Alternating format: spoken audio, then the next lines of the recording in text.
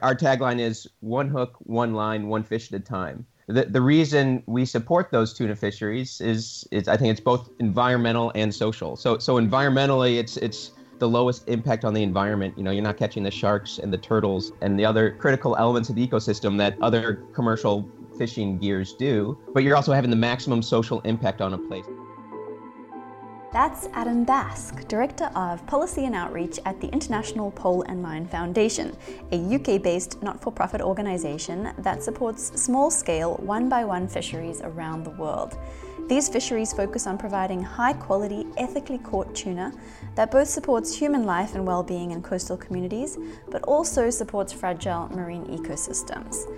I'm Joy, and this is the Sustainable Jungle podcast, where we speak to incredible people making change for the better. Today, Lyle and I are speaking to both Adam and Julie Thomas, a project manager at the International Pole and Line Foundation, on the ground in St. Helena, a small island in the middle of the Atlantic Ocean. We cover the destructive fishing methods that are decimating our ocean life, why the pole and line approach is a sustainable alternative, why it's not so black and white when considering different and opposing approaches to saving the world, like veganism and sustainable fishing, and if you are a tuna eater, how you can do so in a way that supports both coastal communities and marine environments around the world. You can find the show notes for this episode, including all the relevant links, at sustainablejungle.com/podcast. And without further ado, let's learn about ethical fisheries. We have Adam joining us from the US and Julie joining us from St. Helena, a volcanic tropical island in the South Atlantic Ocean. Welcome to you both, and thank you for joining us. Let's start with a little bit more about each of you. Adam, where were you born and where did you grow up? So I was born in a small town in Michigan. It's in the Midwestern U.S. and actually on Lake Michigan. I think that's where I kind of started to become so passionate about the water and kind of when you look at this massive lake every day, it was kind of like an ocean. I mean, you couldn't see over the horizon, so the sun would set over the lake every day, and actually had small tides and nice beaches. So I think I got the bug actually from kind of where I grew up, and my grandparents lived down in Florida, so a couple times a year I would go down to visit them, and again, kind of just would spend all of my time in the ocean, swimming, fishing. I actually got a little obsessed with fishing. I still am, I guess. And I think that kind of the access to the water and the ocean and seeing the fish and loving fishing and all those activities kind of stuck with me through my whole life. As a kid, my room was covered in posters of fish. I would wake up early and watch the Flipper show. I mean, all the way to like an embarrassingly old age, in my teens and even high school, I'd wake up at 6:30 and watch Flipper, just to start my day to get me fired up. And I think that continued through. I studied marine science in university in North Carolina, and kind of every job since then and grad school, it's all been all around the ocean, around fisheries, around conservation, and melding all of those things together. And I've been lucky enough to be able to kind of focus my career on that interface of those issues and focus on ocean health and conservation and marine science and education. Clearly, you've had a really super interesting career in conservation and ocean health, but that sort of stemmed from this love of the ocean and fishing. And many people would go down the lines of fishing and just continue loving fishing, but you went down the line of protecting the ocean. And I'm curious to know why. Why is it so important to you to protect the ocean? Yeah, well, I mean, funny you should bring that up. I mean, when I was a kid, I wanted to be a fisherman. And to this day, I still fish quite a bit. And, why didn't I go down the road of being a fisherman? I think fishermen are probably the strongest and most passionate conservationists out there. That their livelihood depends on the ocean and the fish being around to feed their families, to maybe their kids will go into fishing. So, and I think we'll hear a lot from Julie as well. It's that, I mean, our best champions in the world are fishermen. And there's a bad rap, I think, because in a way, the oceans have, I guess, been so industrialized. I mean, we figured out how to build massive ships and take huge amounts of resources and, not go beyond the sustainable ability of the ocean to replenish itself and harm its top predators, the sharks and the bigger megafauna, the whales, the turtles, the marine mammals. I don't see it as a black and white fishing is good, or fishing is bad, conservation is good. I think that's actually part of the problem. So I mean, I think working with fishermen and doing fishing in the right way is the way we need to kind of change our thinking if we want to have any success and long-lasting impact on ocean health. And Julie, tell us a bit more about you. Where were you born and where did you grow up? Yes, I was born here on St. Helena, and I think now that I've had the opportunity to travel, I don't think I would want it any other way. I couldn't agree more with what Adam is saying there, so I will elaborate a bit on that. But St. Helena Island, for a lot of people, I think will probably be somewhere they've never heard of before.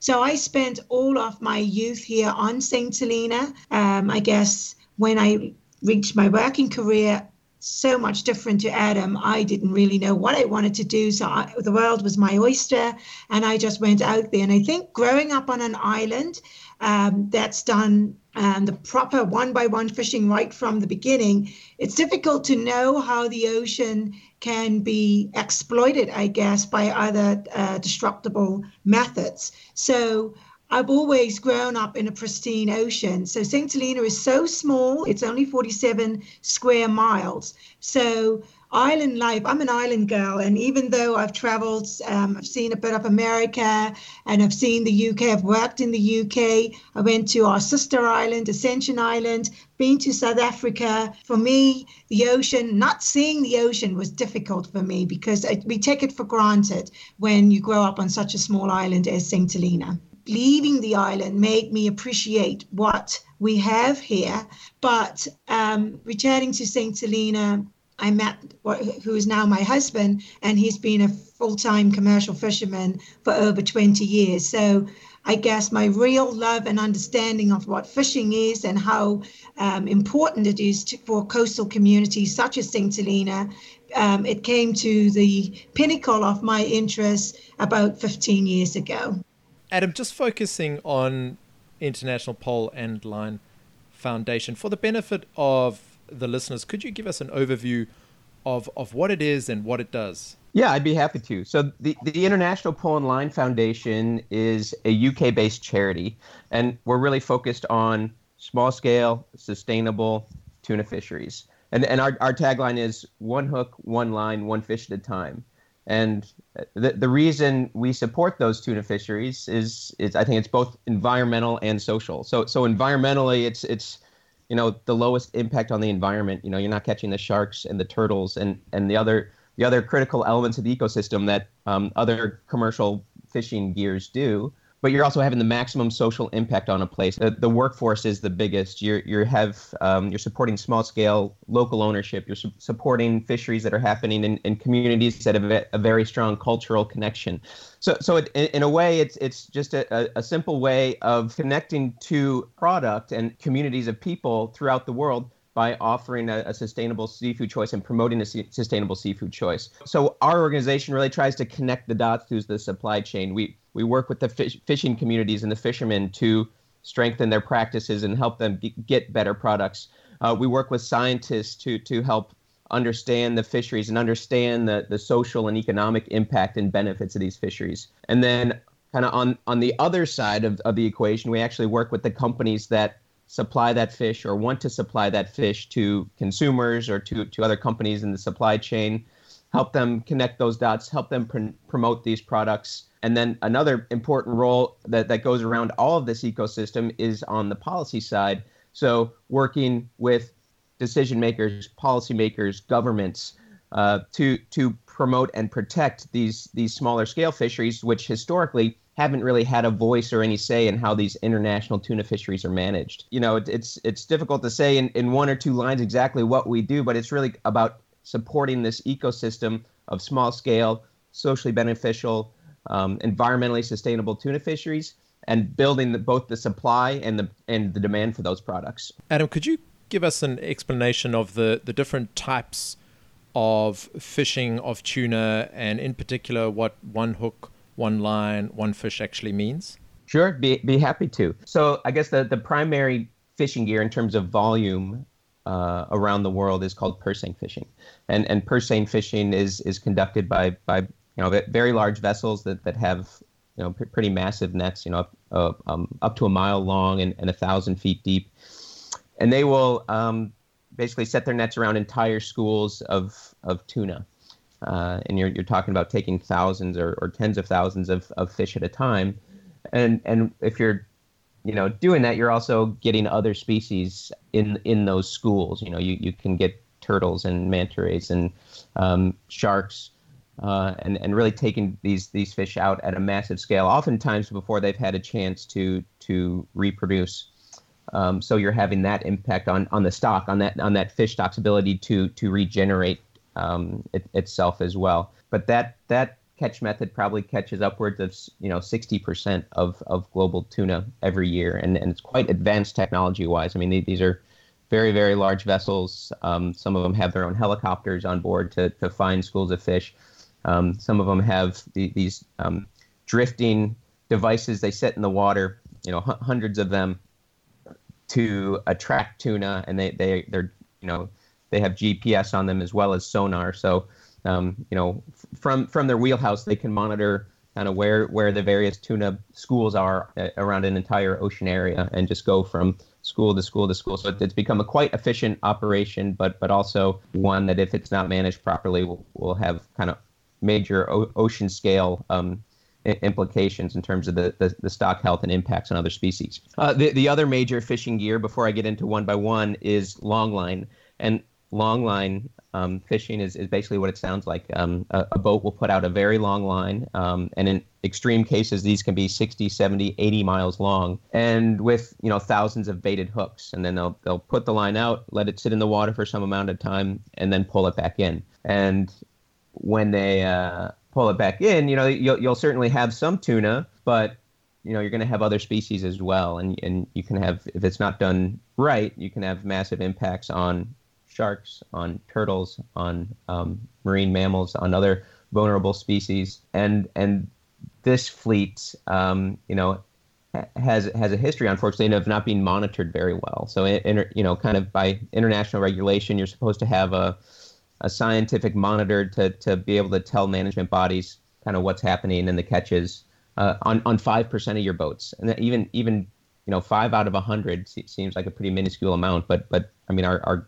global longline fleets can't even get up to that level. So there's very little idea of what's actually happening on these vessels. And so this is why these fleets have been connected to shark finning, to labor abuses, to other unsavory activities out in the ocean. But longline fisheries, they'll target kind of the larger tunas, so the yellowfin and the big eye and the bluefin, often that go to the sushi market, or the fresh and frozen, more like tuna steaks kind of market.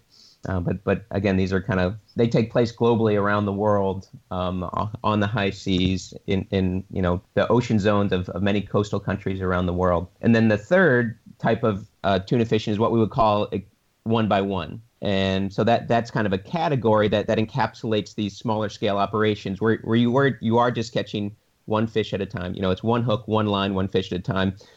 Think about cartoons where you see guys characters throwing fish over their shoulder using a bamboo pole. That's actually still happening, and it's happening in a diversity of countries around the world, largely in the developing world. The hot spots for those types of fisheries are the Maldives, Indonesia, and Japan, where you have I think fisheries on the order of 80 to 100,000 tons per year of just catching fish one at a time like that. But you can also catch fish one at a time. Other methods, you can just use a rod and reel. Like when you just think of kind of recreational fishing, that there's commercial fisheries that operate that way. You can use just a hand line, or that's what it sounds like as well. You have a line that you throw over the side and use your hand to pull it up when a fish bites. And then there's a method called trolling, where your boat is moving through the water and you might have some lures being pulled behind the boat, and when a fish bites, you pull it in. And I think the major distinguishing factor of this type of fishing versus others is it's really low impact. You're not catching a whole stock. The gear is actively tended. Meaning that when a fish bites, you pull it in, and if it's not what you want, if it's some other species, or it's a vulnerable species that you want to let go, you can do that, and it's going to live. Even though those instances of non-target catches are low, when they do occur, you can put them back in the ocean. And so, between the environmental and the social impact of what we call, these one-by-one fisheries, they really do stand apart from a variety of angles. And yeah, these types of products are available in the tin, at the sushi counter, and in the steak form, kind of all products you can find one-by-one options. I'm just wondering, do we have an idea of the illegal fishing market and what sort of impact that's having on the ocean? Yeah, I mean that's a huge concern, and also I think a remaining big question mark in the world. And I think Julie can speak to examples that they may have heard of in St. Helena of this, what they call pirate fishing or illegal fishing. It's certainly an issue, and especially in developing countries or countries that don't have the resources to police and have vessels out, covering their whole ocean area. I mean, it's a really, really difficult thing to police. Again, on the technology front, there are with improvements in satellites and various services out there that are able to help coastal states kind of detect and go after these instances. It's still not perfect, but I would say, I'd like to think at least that the occurrences of this are going down, but it's still a threat. And whether it's unmarked vessels or when you say pirate fishing, that really means that this vessel is not associated at all with a specific country. That has a very specific kind of definition. But it's not just pirate fishing. It can be boats that are registered in countries and that may be selling into major markets. I think the European and the U.S. markets at least have gone quite a distance to eliminate the opportunities for those illegal products to get into their supply chains. I mean, they require some pretty sound traceability, meaning any product that comes into the U.S., it needs to show what vessel it came from, show the registration number of the vessel, make sure that it was operating in good standing, that it was legal. And the same goes for the EU. They've had laws on the books for even longer than the U.S. in this regard. But there's still quite a number of markets. Seafood is a global commodity and consumed around the world, and not every market has these tools in place to enforce. Yeah, I mean, just to add a bit of color to that story, Lyle and I were in Mozambique around July last year, and we were lucky enough to sort of do the wild dolphin swim with the local conservationists, or citizen scientists as they called themselves there. And it was so interesting talking to them. They're super worried about these trawlers destroying their local dolphin populations, but also the local fishermen are just totally being put out of the market. They, what they used to do to feed their families in terms of fishing, they can no longer do because of these nighttime trawlers that have come in and basically decimated their entire fisheries. So I can totally see the argument for having regulated and carefully managed fisheries. Yeah, unfortunately, it's not a unique story, and it's so sad. And this is why we work so hard to, not only empower the fishermen, but make sure their governments are supporting them. And it's a hugely valuable sector, and maybe it's not the biggest money wise, but in terms of food security and livelihoods and some of these things that can be a little bit untangible, like the importance of the fisheries to local culture and things.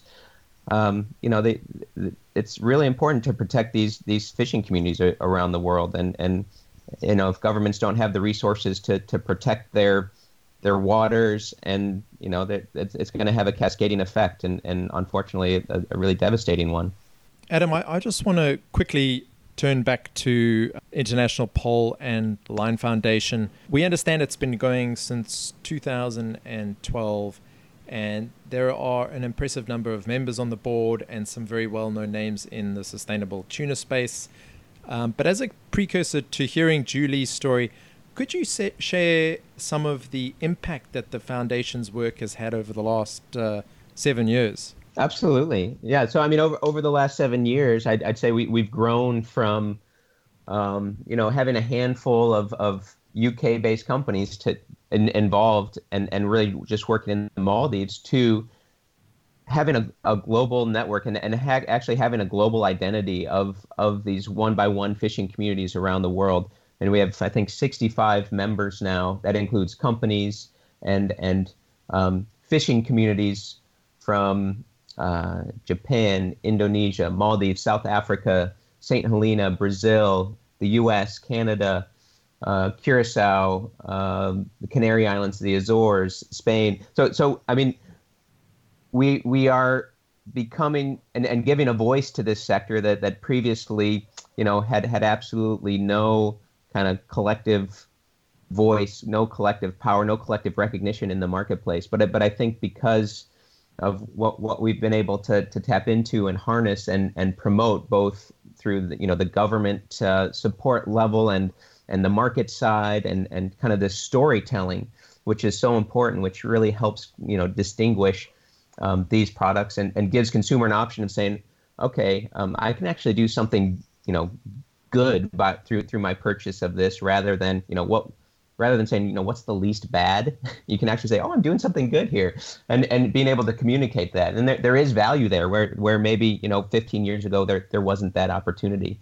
So I'd say impact wise, I'd look at a few different areas. I mean, I'm very connected and passionate about the policy side and making sure that these fisheries, which are managed internationally, actually hear their perspective and protect the rights and the aspirations of these fishing communities around the world. In the Indian Ocean, for instance, we've started to bring together a group, I think, of 19 or 20 coastal countries to work together on shared objectives, to recognize their rights, and to fight for them at the international management level. And we've been quite successful there. Instead of the status quo where the big distant water fishing nations or the big industrialized countries like Spain would come in and basically tell everybody how things are going to be done. The coastal countries are recognizing their rights, and the one by one fisheries are being represented, and management measures that are more fair and equitable and recognize the rights and the needs of these coastal communities to have access to fish for their food security, for their livelihoods, for the ability to engage in these international markets has been a huge shift, and it's happened in a relatively short amount of time.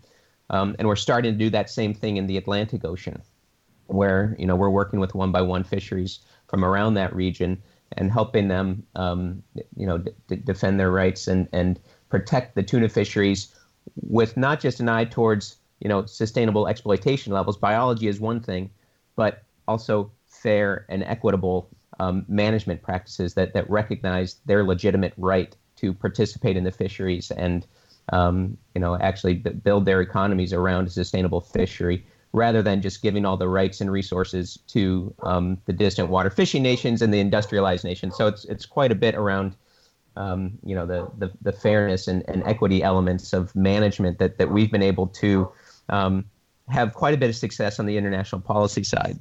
On kind of the markets, we're seeing a continued growth and interest and demand for the one by one fish. So we've been able to get some really big partners in recent years, committed to fisheries in Indonesia, for instance. We've got a whole group that entire country has a very, very large one by one tuna fishery, and we've helped create an umbrella organization to help bring the voice of that sector to bear on management, on working on collective aspects to improve the market, improve the quality of those products, connect them to buyers around the world. We're seeing very, very positive returns there, both in terms of improving the quality of the fisheries, and also the market attention and the market partners wanting to, have access to that fish and promote that fish and promote those stories. And then I think lastly, impact wise, it's on these smaller community fisheries where we're engaging and helping to tell the story and empower local fishing communities, and actually, take that holistic approach of improving policy, improving monitoring, committing to the science and understanding of the fishery, but then also improving, what's happening on the water and with the processing. And that's exactly what we're doing in St. Helena is trying to,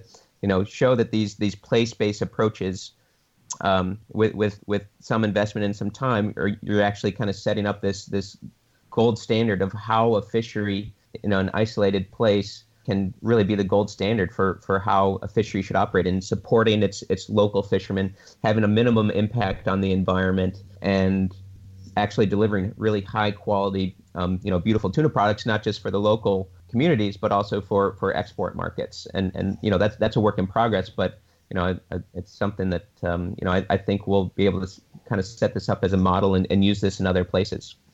And just talking about the sustainable food movement more generally, Adam, it's a pretty tricky one.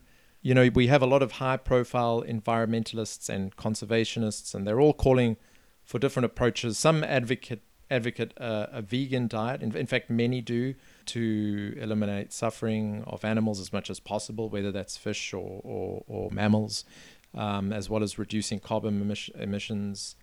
And others advocate for more sort of well-managed, sustainable animal and fish food sources and stocks that contribute to a balanced ecosystem. But it's very hard not to know what the right thing to do, if in fact there is one right thing to do.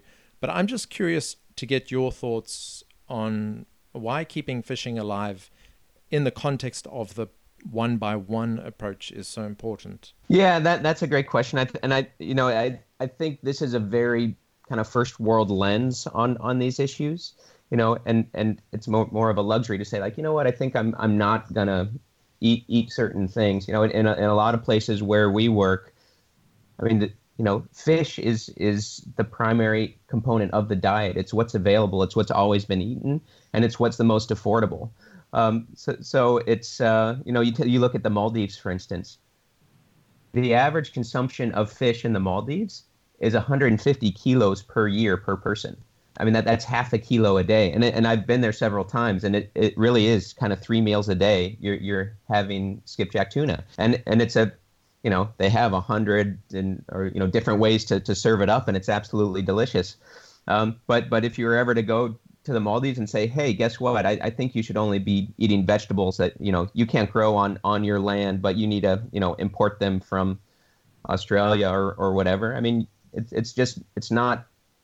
I think it's just a little bit rude and insensitive to the actual reality of these cultures and the reality of what's available to them and what should be seen as supporting their culture and environmentally responsible and sustainable. We should be promoting those types of things.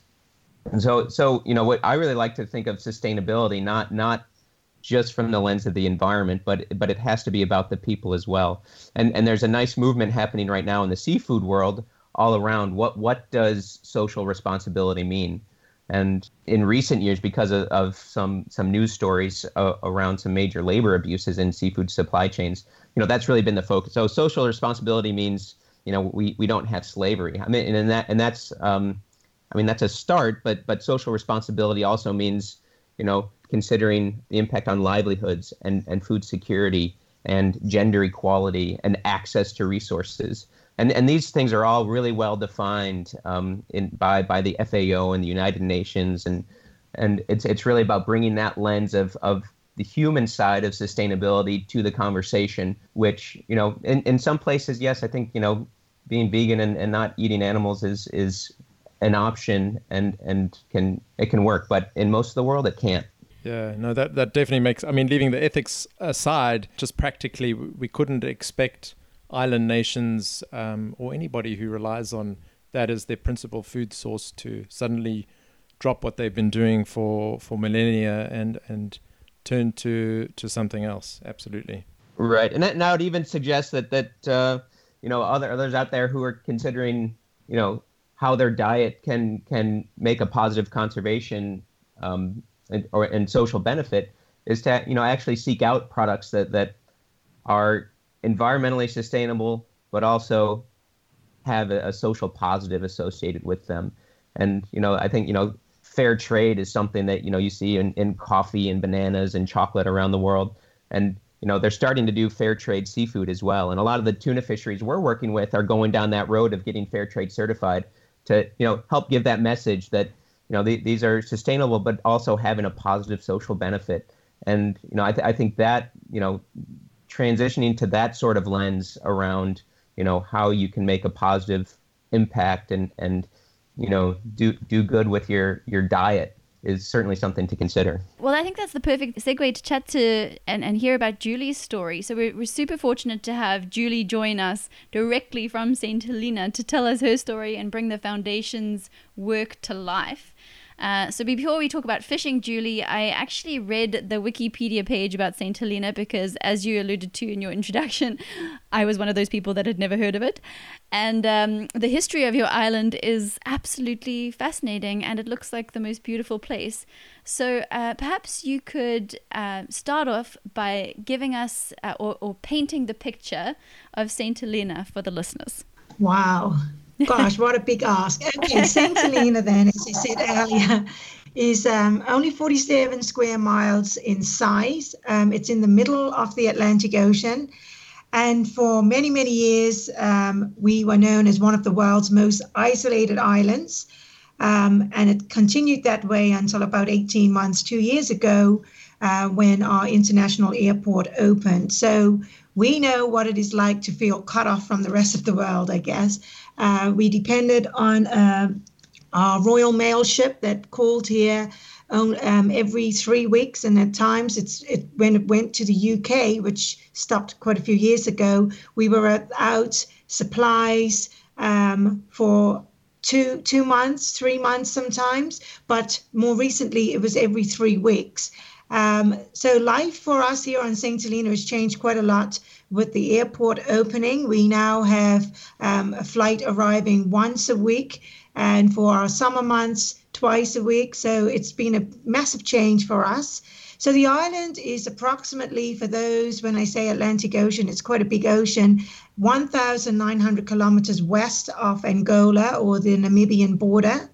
And we're about 950 miles due south of the equator. So the nice thing about St. Helena is that our climate is mild and equable temperatures all year round. For those who probably know or heard of St. Helena, it's probably predominantly because of Napoleon Bonaparte, the French emperor that was exiled here in 1815 until his death in 1821. So a lot of people recognize St. Helena because of that. St. Helena is unique in so many different ways. Isolation was one of it, but one of our key claims to fame, I guess, is being home to over 500 endemic species of flora, fauna, fish, and invertebrate. So that's something we can be really proud of. And being a British overseas territory, we make up for 1/3 of the endemic species within the British overseas territories.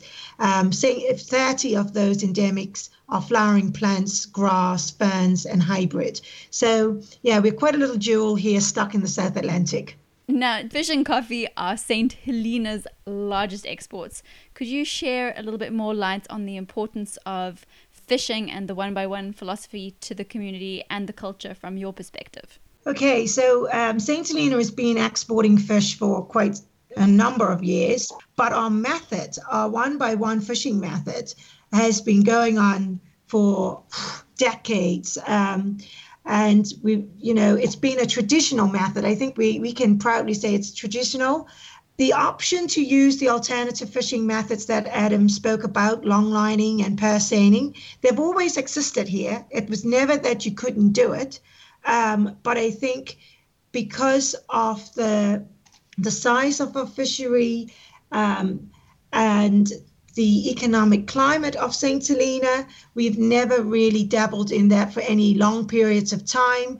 And as I said, our 4th-generation fishermen, they've always used the one-by-one fishing technique. So being involved with IPLNF has just been, I guess, something that should have happened as soon as IPLNF was formed, it seems only right that they're the right partner for St. Helena, simply because the one-by-one fishing method is what we use. Now that we've got international market with the ability to get fresh fish out on the plane, that's obviously a new thing for us. And yes, we are reaching more improved and enhanced markets. But obviously, we are now attracting a lot more attention as well. And even though tourism is a wonderful thing for us, we'd like to see people coming and being a part of our culture and seeing what St. Helena has to offer. We need to be also protective of what we have. So obviously, now that, as Adam said, all different species are on different levels of concern in the world. We have quite a good yellowfin tuna population here, and we've also got big eye and the skipjack, and at times the albacore. And I know there's a lot of interest from international parties and within our own local governments that probably think this could be an economic driver for us, whereby we could exploit the fishery a lot more. But that is why being partnered with IPLNF and being a project manager for IPLNF, it is so key for me to educate and raise awareness of the fact that the fishery we have can do just as much economical benefits for St. Helena and its future, because we are looking at the social impact as well and the environmental impact. I think St. Helena has made taken such huge steps in the last few years with the help of IPLNF and, of course, our fishermen being conservationists, believe it or not, like Adam also said, because they're out there on a daily basis and they know what climate change can do to their ability to catch fish. They know how dependent we are on other species within the ocean to keep the tuna fishery attractive and you get the abundance coming through. St. Helena also, from the science program that we work with, it's been proven recently as well that we have quite a big residential tuna stock here. So we need to be very careful how we increase the number of vessels that operate within our fishing zone. Similarly to what happens in the Maldives, fish is the largest protein provider for the island of St. Helena. So tuna is something that is seen on many plates on St. Helena on a daily basis. So we must make sure that is secured for the future as well. So food security for us is definitely an important part with our tuna fishery. I'm curious about that protection of your oceans and your residential stock. Perhaps you can tell us about the marine protected area around St. Helena and the significance of that to the local fisheries. St. Helena signed up to being a marine protected area some 3 years ago, and there's a lot of work to do now to ensure that we continue with what is expected of a marine protected area. When we talk of St. Helena, I talk about our tuna fishery, and I also talked about our endemics, but our waters are teeming in beautiful marine life. So even though we want to share that with the people of the island and also people visiting, we want to also make sure that is there for future generations. So we have the majestic whale sharks, and oh my word, St. Helena has got quite a lot of support and awareness and attractions now for St. Helena because of the whale shark population, because we've got something that is quite unique again, because we've got male and female whale sharks showing up here in quite big numbers. I mean, when they're here in the seasonal time, you can see 50 to 60 whale sharks swimming around the island of St. Helena. When I said swimming around the island, I'm talking literally 3 to 4 miles around the island. So it's so easy to access them and to be able to watch them in their natural habitat. So that's the whale sharks. But we've also got other shark species. Dolphins, they're seen here all the time. We've got the manta rays as well. So there's also the turtles. So there's such a wide variety. So we need the policies to make sure that people know and understand exactly what they can and can't do when using our marine environment, so that we can continue to enjoy the St. Helena marine environment.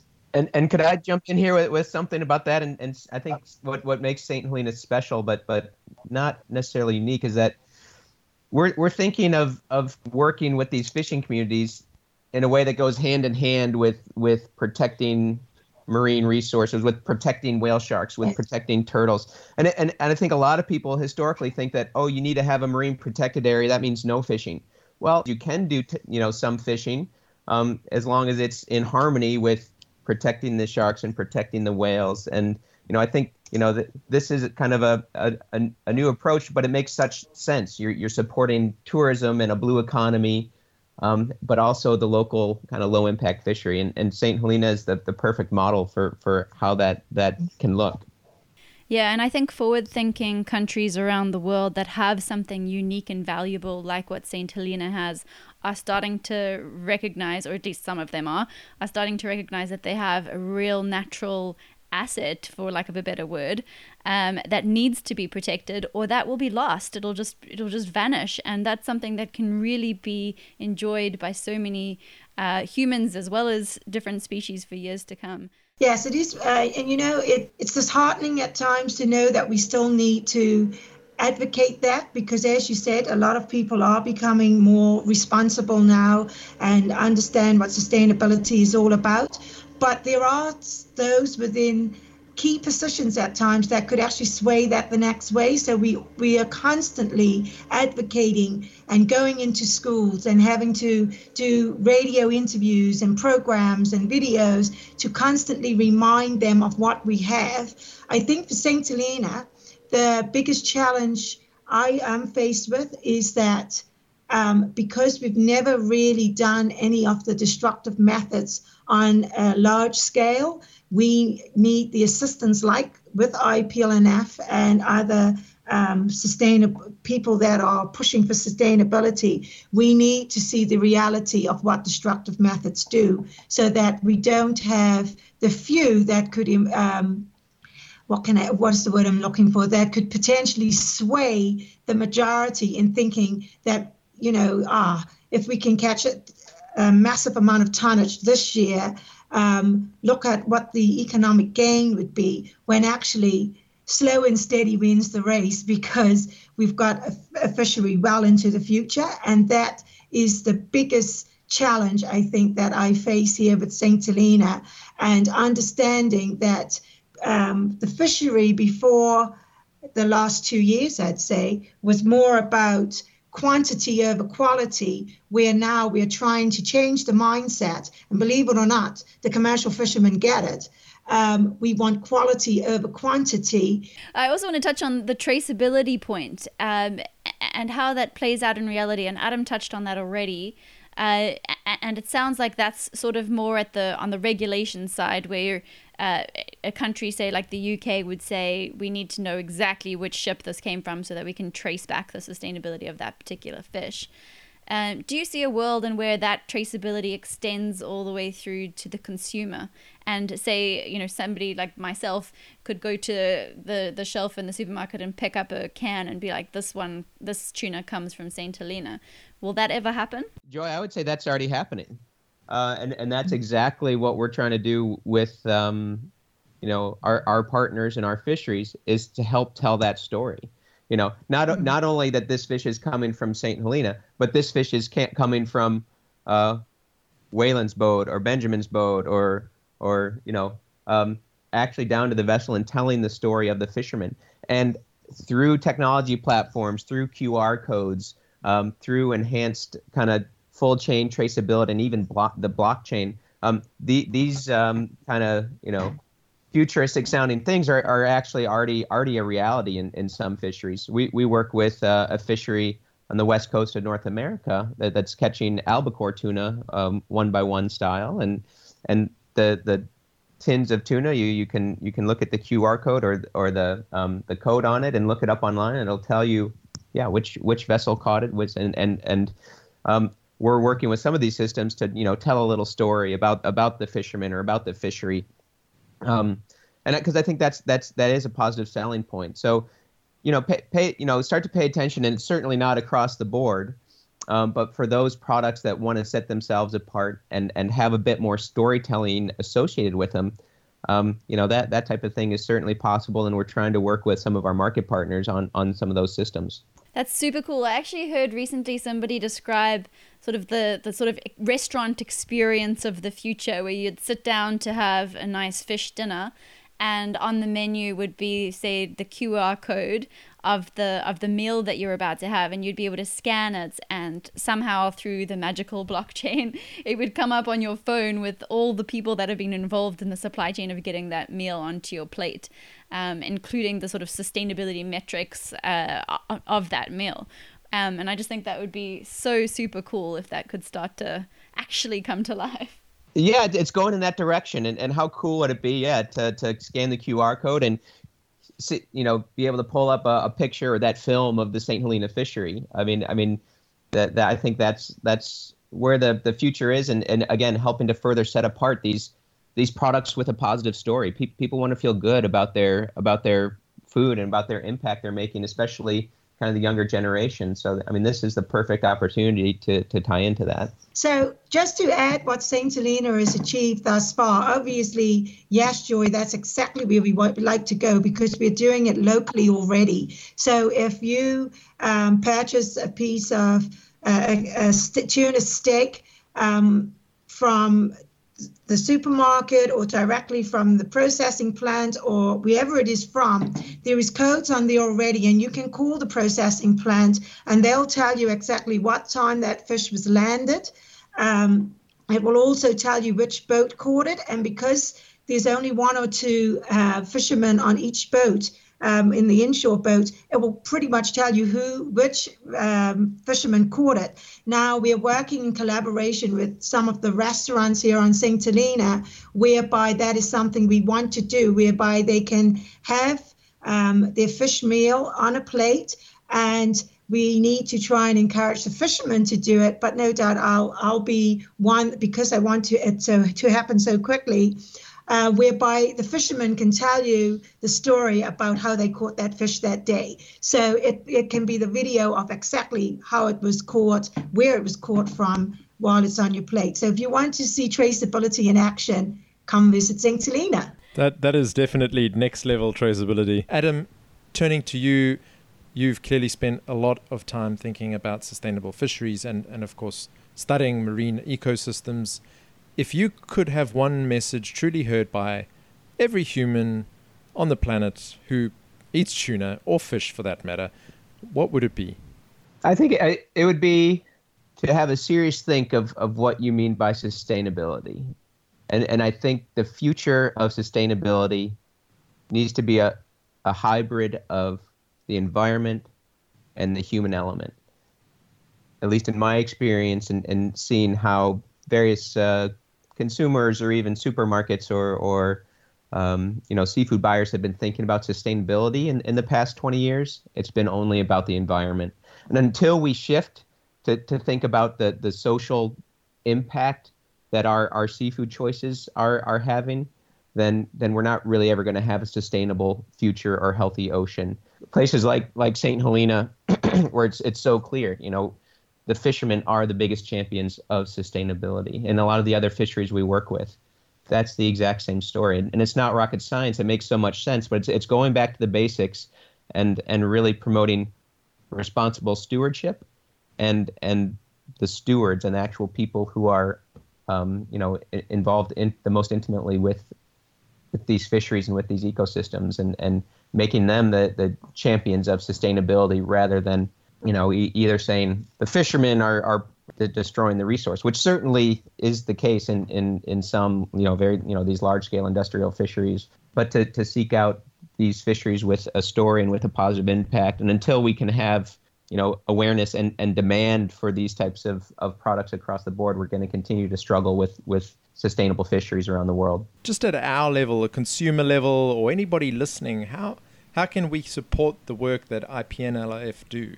Well, there's your buying decisions. I think that's from the consumer's perspective. If you're somebody who eats tuna or would or intrigued to try tuna after hearing this, go to the shop and look for tuna that says pull and line or hand line. It's really important for any consumer when they're making a seafood decision to actually, if they don't know or if it's not clear, to ask where that fish came from and how it was caught. Find that one by one caught tuna, and if you can't find it, feel free to email me or look up the foundation. That usually, there's a place where it's available in certainly in Australia, U.S., U.K., Europe. So yeah, and feel free to get in touch with us. But yeah, start thinking, making those buying decisions that are having those that are supporting these environmental and social positives is certainly I think the best place to start. Where can people find you guys? Sure. So website www.ipnlf.org. Or with that same tag, we're on all the social media sites on Twitter, on Instagram, on Facebook. So come and find us. Come support what we do. We always love to put cool footage up there of the fisheries, of the fishermen, of the products that are out there in different geographies. And in fact, Adam, just to add, I spent quite a bit of time researching for this podcast and spent a bit of time on the website, on the IPNLF website.